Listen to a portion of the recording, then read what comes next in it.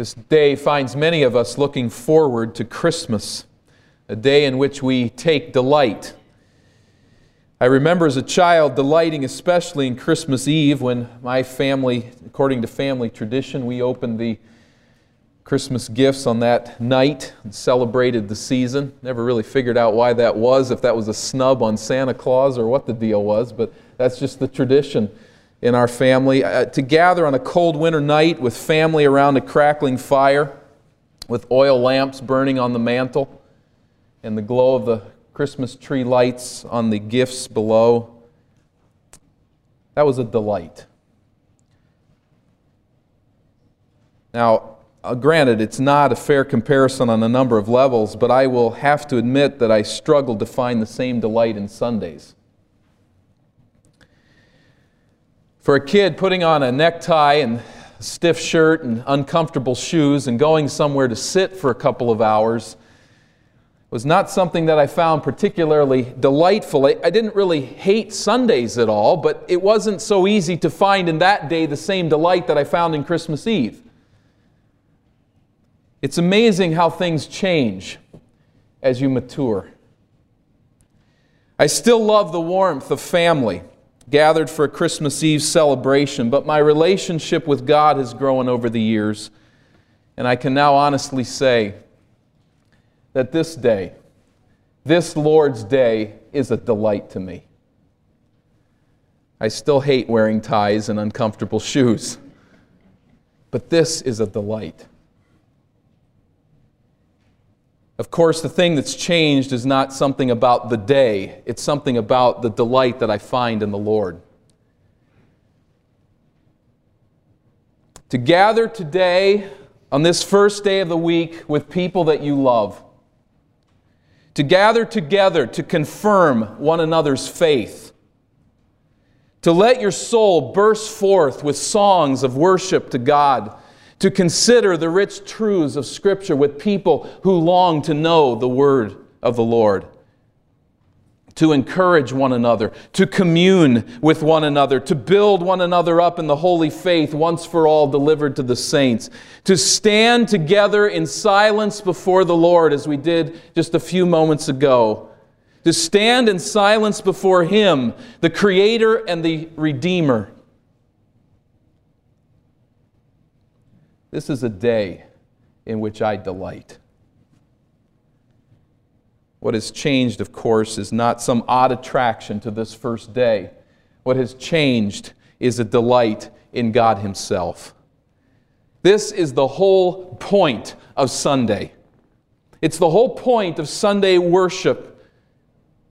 It's what we considered in Isaiah chapter 58 a couple of weeks ago. It's the whole point of the Old Testament observance of Sabbath as well. Sabbath under the Old Covenant and the Lord's Day today are not identical, but they are organically related. Remember what God said through Isaiah the prophet in Isaiah 58, if you call the Sabbath a what?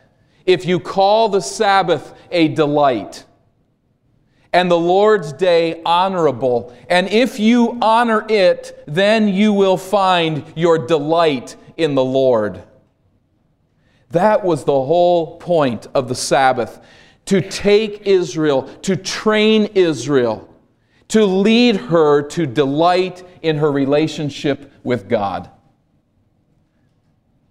This was God's intention from the very beginning, from the very plan of creation. After 6 miraculous and spectacular days of creative wonder which we will never fully conceive, God rested.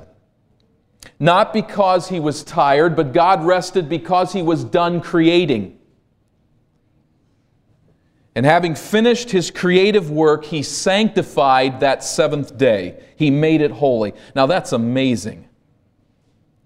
Consider the stunning wonder. I'd like to walk us through some of the details and the facts. Take the time to do that. We don't have the time this morning. But in your mind's eye, consider the wonders of space. Consider the plants and the animals on this earth. Consider the waters of this world teeming with life. Consider the majesty, the spectacular majesty of God's creation. And then consider that He made male and female.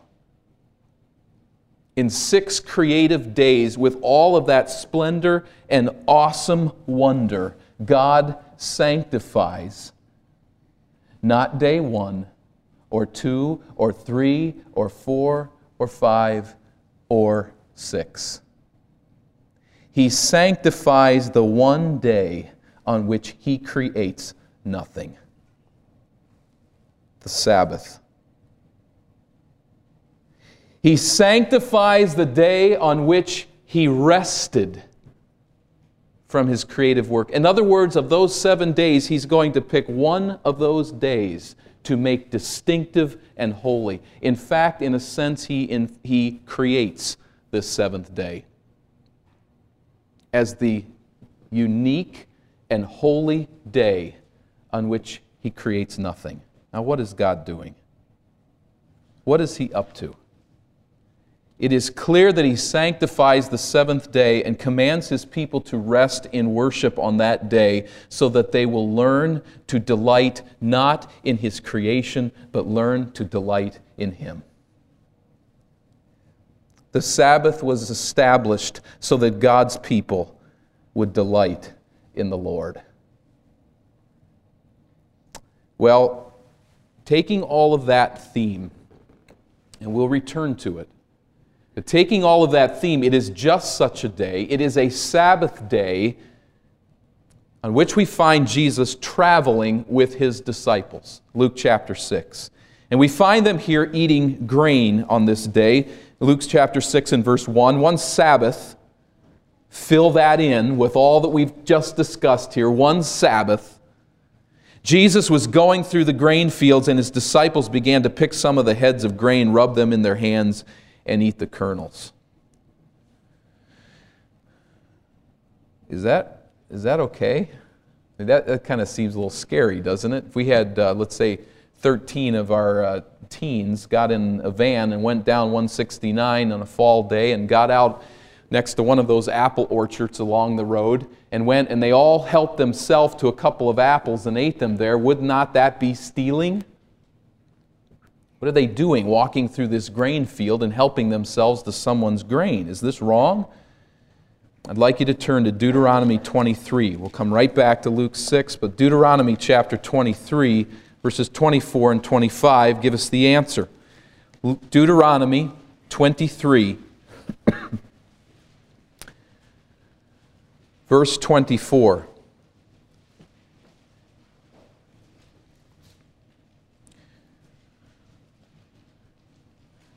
Deuteronomy 23:24, if you enter your neighbor's vineyard, you may eat all the grapes you want, but do not put any in your basket. If you enter your neighbor's grain field, you may pick kernels with your hands, but you must not put a sickle to his standing grain. Self-explanatory. It's all right to help yourself as you're traveling through someone's field or vineyard, to sustain yourself, to give yourself the energy to continue to travel, but don't take anything with you. No food for the road. So what Christ's disciples are doing here are within the bounds of the law. Or are they? Verse 2 of Luke chapter 6. Some of the Pharisees asked, why are you doing what is unlawful on the Sabbath? Well, it seemed that Deuteronomy 23 said it was lawful what they were doing. What is the Pharisees' complaint? What the disciples are doing is lawful, but according to the Pharisees, what they are doing on the Sabbath is not. That's the problem. A little background here is essential for us contemporary Gentiles. That every Jew knew that the Sabbath was sanctified. And it was sanctified as a day of restful focus upon God, but no Jew knew exactly what that meant. The Old Testament did not give a lot of guidance on what it meant to rest, what it meant not to work. And so the rabbis, as was their characteristic trait, rejoiced to fill in the blanks for everyone and let them know what they had decided. They had come up with 39 laws to define what constitutes work on the Sabbath day. Included in these regulations, you cannot reap, you cannot thresh, and you cannot winnow, and you cannot prepare food on the Sabbath. Well, as Leon Morris puts it so memorably, the disciples are in trouble here, for they have committed 4 distinct breaches of the Sabbath in one mouthful. By picking, now this is how the Pharisees would see it. This is how, and there was much text to discuss these points. By picking the head of grain off the stalk they had reaped. By rubbing the head of grain in the palm of their hand to get the husk off, they had threshed. And by throwing the husks out into the air and getting rid of them, they had winnowed. And obviously in all of this, they had prepared food for themselves on the Sabbath in violation of the law. Now the Pharisees had Jesus and his disciples dead to rights. As far as they're concerned, the case is closed. But Jesus responds, verse 3, Jesus answered them, "Have you never read what David did when he and his companions were hungry?" Believe me, to question whether a Pharisee had ever read 1 Samuel 21 was not a compliment. They had it memorized. They knew everything about it. They knew how the phrases worked together in 1 Samuel 21. They could tell you more about 1 Samuel 21 than you'd ever care to hear. Have you never read? Says Jesus. He brings scriptural light in here at verse 3, or at verse 4. He entered the house of God.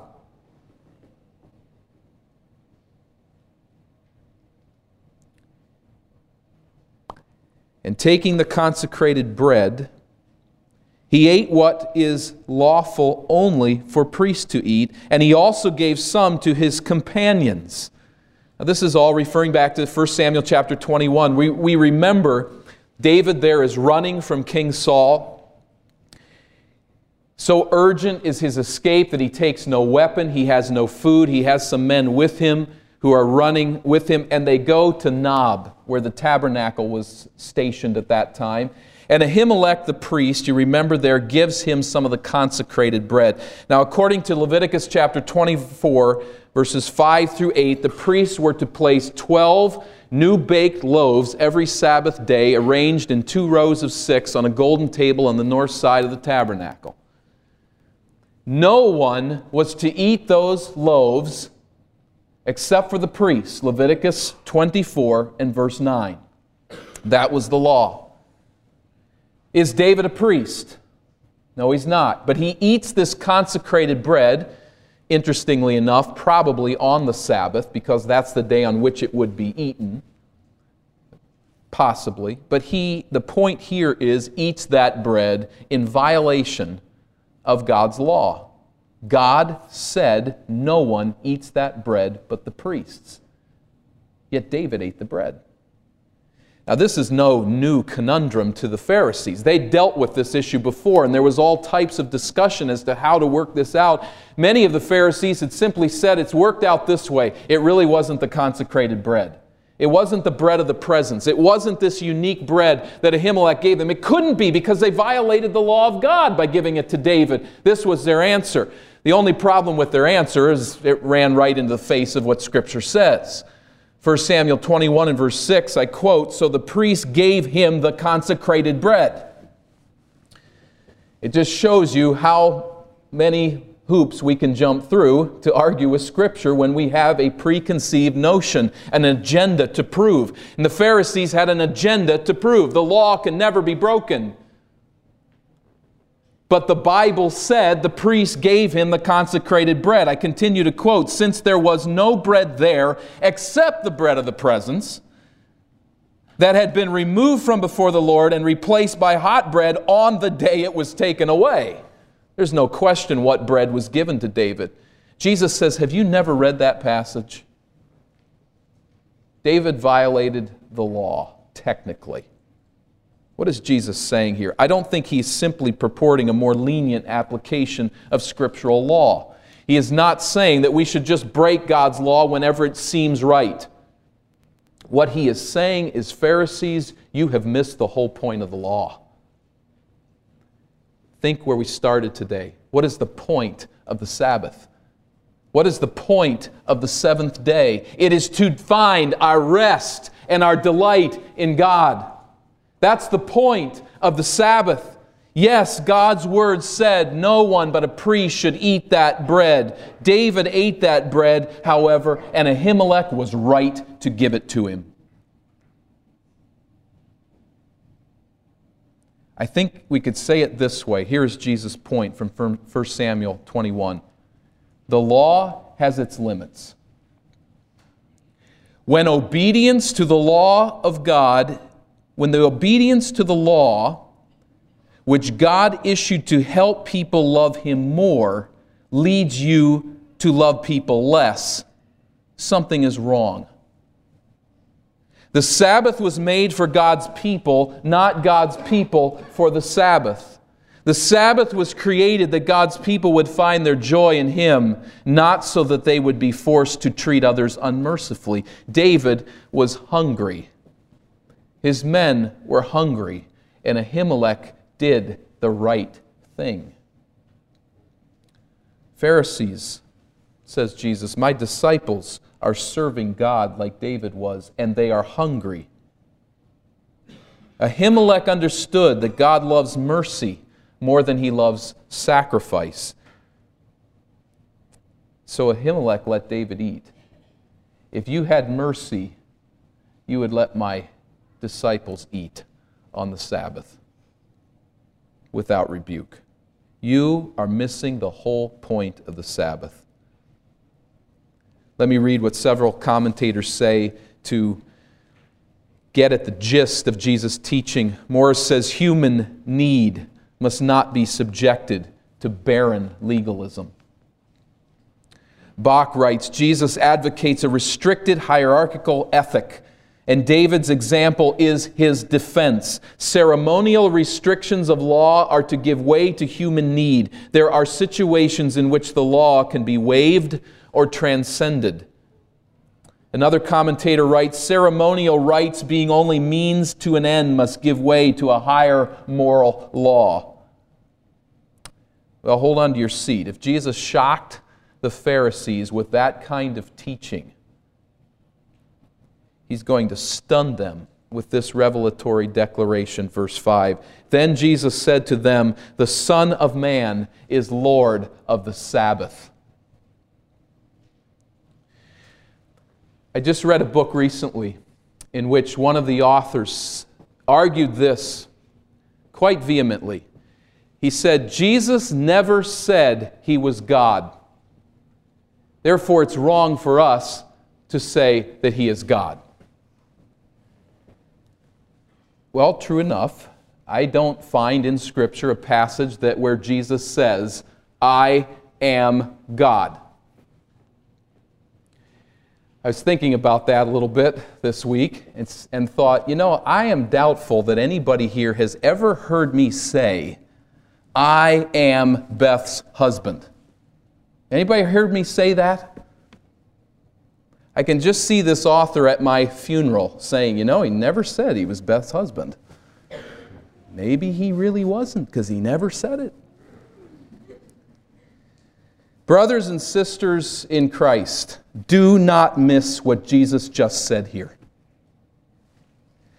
The God who created the heavens and the earth and all of their hosts, the God who created every creature in the sea and every animal and insect and plant on earth, the God who created male and female, this God ceased from His creative work on the seventh day. He rested. This God consecrated that day to point His people to rest in Him as their soul's delight. And Jesus stands forward and says, I am Lord of the Sabbath. What more do we need to hear?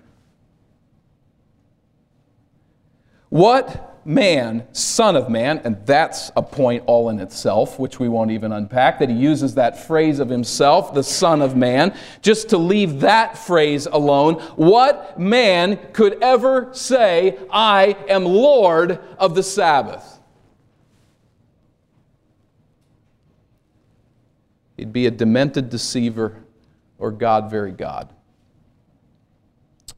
This was a shocking statement. Jesus springboards off this controversy and he forces his critics to deal directly with who he is. This reminds us of what happened in chapter 5, verse 20. You remember there, Jesus saw the faith of this man. He said, "Friend, your sins are forgiven." Remember the opposition that comes then from the Pharisees, verse 21, and the teachers of the law. Who can forgive sins but God alone? What does Jesus do? Verse 24, "But that you may know that the Son of Man has authority on earth to forgive sins. He said to the paralyzed man, I tell you, get up, take your mat, and go home." Jesus forces his critics to face the fact that he has the power to forgive sins by healing this paralytic. In like manner, Jesus has just claimed now to be the Lord of the Sabbath. And the next episode, in our first episode, we see mercy in a grain field. We have a second episode now, mercy in a synagogue, which will prove what Jesus has said, that he is Lord of the Sabbath. We find the authorities watching Jesus in the second episode in the synagogue, beginning at verse 6. On a Sabbath, he went into the synagogue and was teaching, and a man was there whose right hand was shriveled. The Pharisees and the teachers of the law were looking for a reason to accuse Jesus, so they watched him closely to see if he would heal on the Sabbath. Apparently, the man's hand is atrophied and essentially useless to him. But what is important here to note, more than the man and his condition in this context, is the Pharisees who are looking for a reason to accuse him. They're watching him closely. The Greek word there indicates that the Pharisees recognize this man is there, and they watch Jesus with sinister intent. They want Jesus to heal him. They want him / don't want him to heal. They'd love to see him fall on his face and not be able to heal the man that he tries to heal, but they want him to heal him on the Sabbath so that they can prove him a violator of the laws of God. They're watching him closely.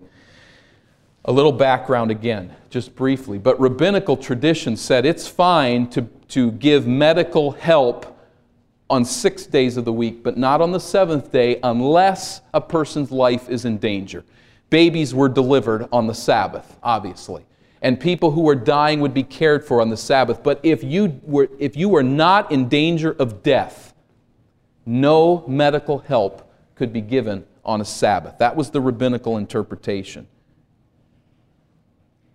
With that context in mind, here are these opponents of Christ gathered in this synagogue, and they see two people.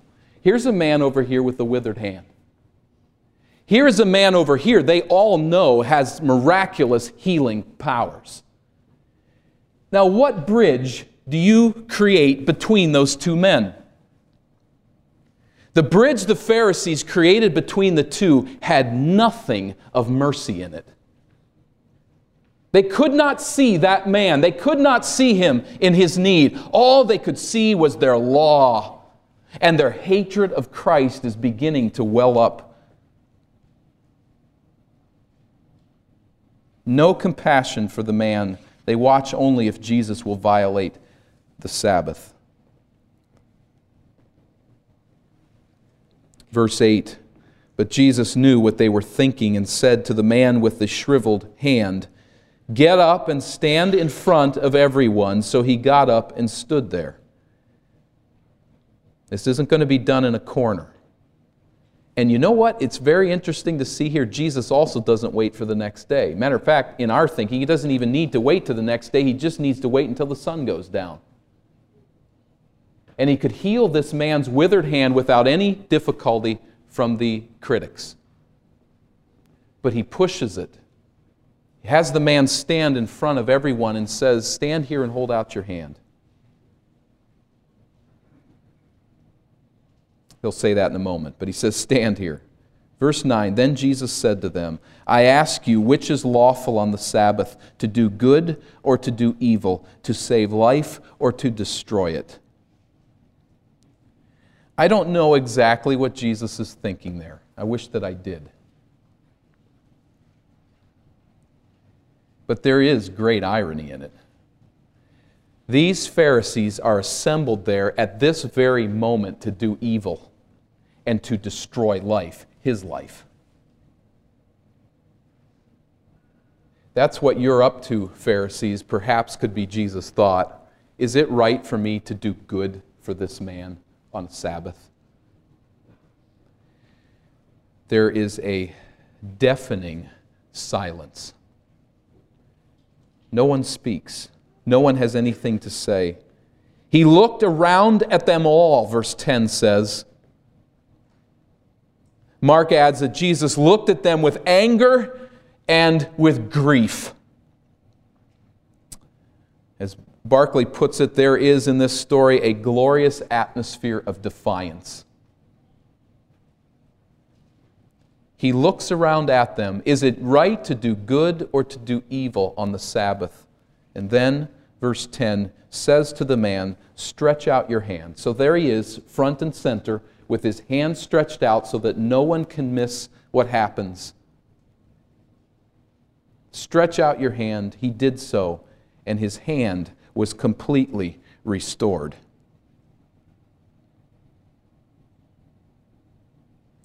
Remember back to chapter 5, verses 24 and 25. That you may know that the Son of Man has authority to forgive sins, he says to the paralyzed man, get up and walk.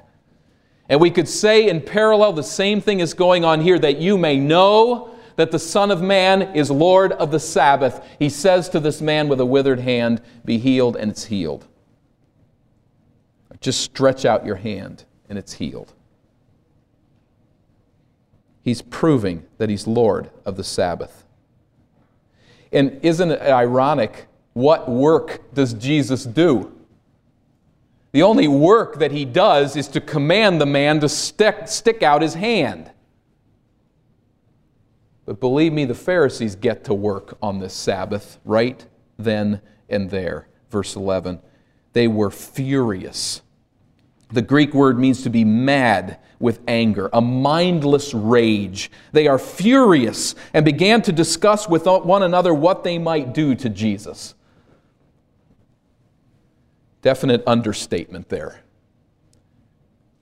How they might kill Jesus would be a fair way to put it, as Matthew and Mark confirm. What had Jesus done? He'd simply shown mercy to a man on the Sabbath. He had relieved a man from his suffering, but their religious rules did not have room for such mercy.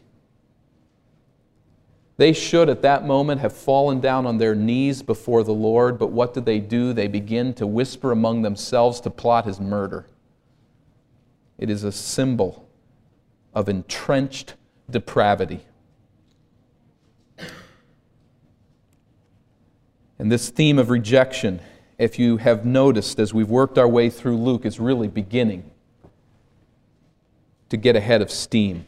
Chapter 5 and verse 21, the Pharisees and teachers of the law began thinking to themselves, who is this fellow who speaks blasphemy? Who can forgive sins but God alone? Chapter 5 and verse 30. 5:30. But the Pharisees and the teachers of the law who belonged to their sect complained to his disciples, why do you eat and drink with tax collectors and sinners? Chapter 5 and verse 33. John's disciples, some of the disciples of the Pharisees also have come as we put together other texts, and they say, how come you don't fast? And now, chapter 6 and verse 11, they are filled with a blinding rage and want to destroy him. I want to spend a few moments and to filter what we've read and seen. And on this point, let me just stop here at verse 11 and draw out a principle from this response. On its own, no miracle will ever convince an unbeliever to embrace Christ. You remember the rich man as he speaks to Abraham in hell? If someone from the dead will go back to and tell my brothers, they won't have to come here. They'll believe someone who comes back from the dead. Send Marley's ghost. What does Abraham say? They have the Word of God. If they don't believe that, they won't believe the miracle. That says something powerful to us as Christians. You realize you could have all of the miracle-working power in the world, and it would not bring anyone to Jesus Christ any better than the Word of God that you hold in your lap. It is the power of God unto salvation. It is the power that opens the blind eyes to see the truth. You could perform all the miracles in the world. You could go to Africa and you could heal everyone with AIDS. You could go to some place where there's never been rain for a very long time, and you could bring down torrents of rain at a spoken word. And all you would do would be to blind people in their rebellion against God, unless the Word of God cracks the door. We have that Word. We don't need miracles. What we need is to take the Word of God and to let it run its course. For God to open blind eyes to see the truth. They watched this man's hand change right before their eyes. And they hated Jesus for it. I've been asked a number of times through the years, why did Jesus not appear to any unbelievers? This is why. Why did Jesus, in resurrected form, not appear to unbelievers? This is why. It would do no good.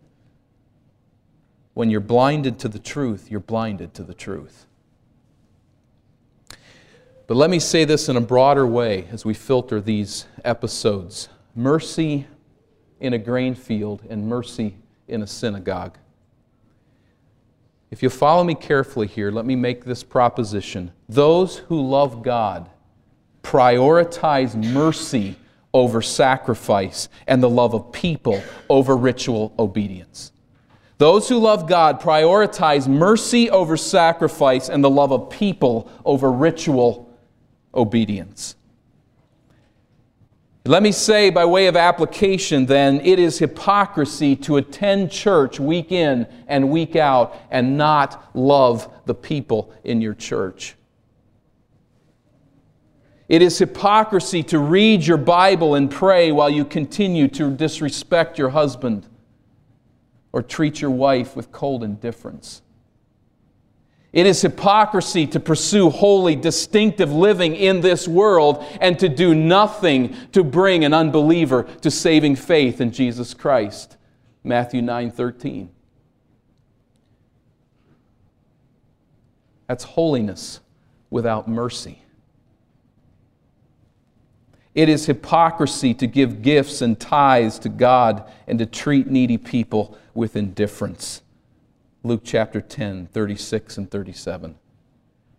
Hypocrites are interested in external religious performance and ritual observance.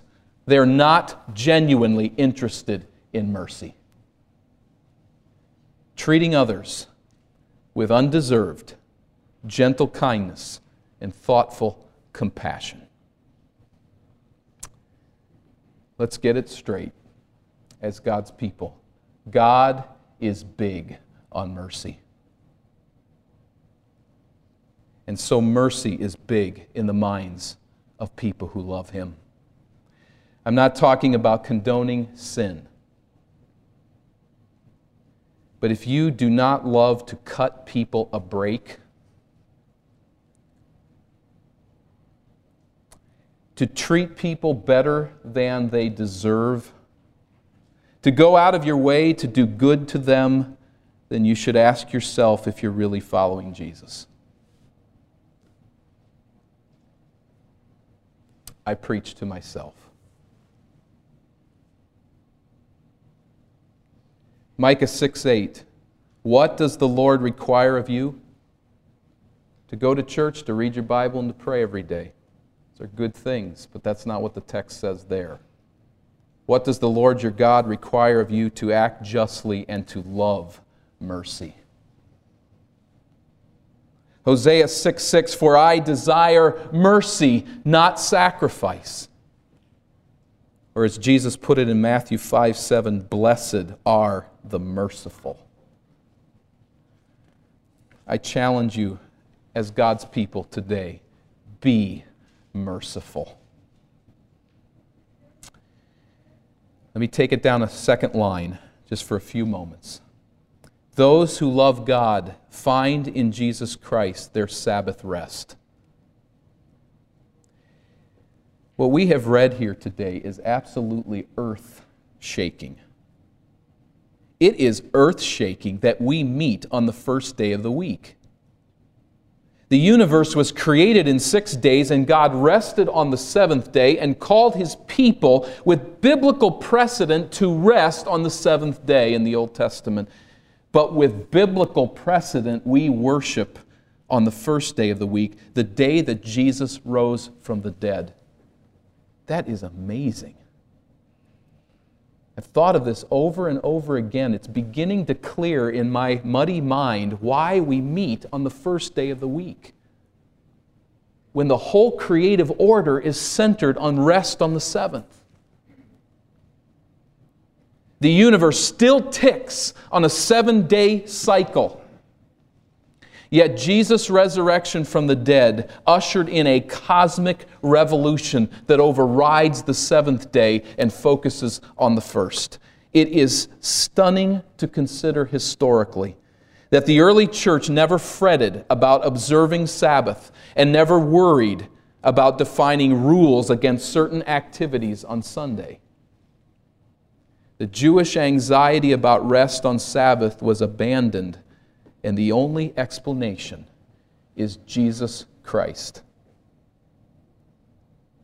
So dramatic, so revolutionary, so cosmic in its implications was the resurrection of Jesus Christ that His people began to meet, not on the seventh day, but on the first.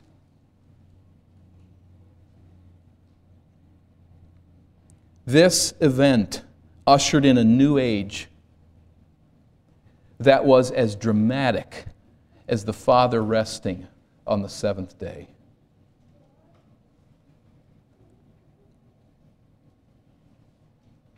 This transformation of cosmic proportions is due to our union with the resurrected Christ. I would have never written the script that way. I could have never seen that coming. But you can look through your New Testament over and over again and see God's people meeting on the first day of the week.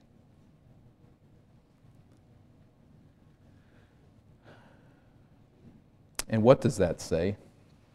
In light of the Sabbath and the Sabbath's preparation for us to delight in God, it says to us now that Jesus is our rest. He now is our delight in God. He is Lord of the Sabbath rest that we find in the Lord. And Christian, He is Lord of everything else as well. When Jesus stood forward and said, "I am the Lord of the Sabbath," He was saying, "I am Lord of all creation." He doesn't get made the Lord. When you've come to a place where you kind of figure out that you want to grant Him that right. He is the Lord. He is not the Lord just of those who are believers. He is the Lord of heaven and earth. He is the Master.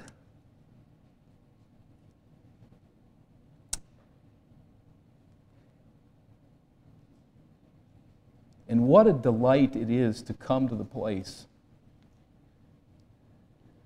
where you meet Him and know Him as Master, and you find that it's not bondage, it's delight.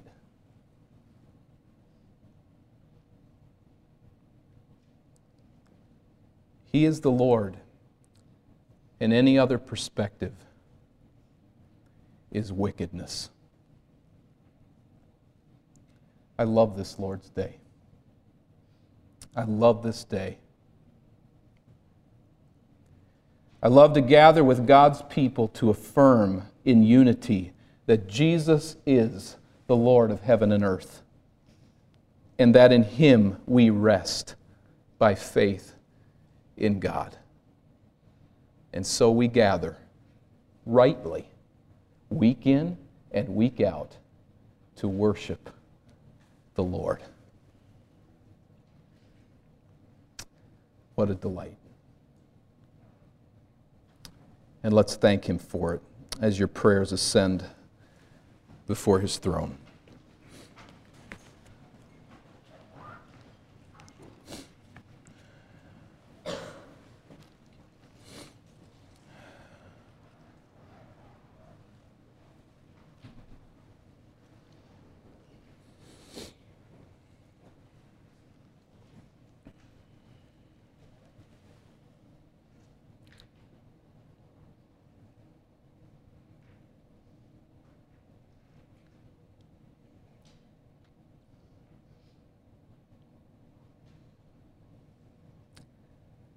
Lord, hear our cry. And may we lay down before you any idols of the heart that we hold on to. Perhaps there are some that are in bondage to such idols, and I pray, God, that you will give them hope and give them strength and allow them, Lord, in their pride, to take the hand of a brother or sister in Jesus and to trust that person's hand and direction and to get out of the bondage.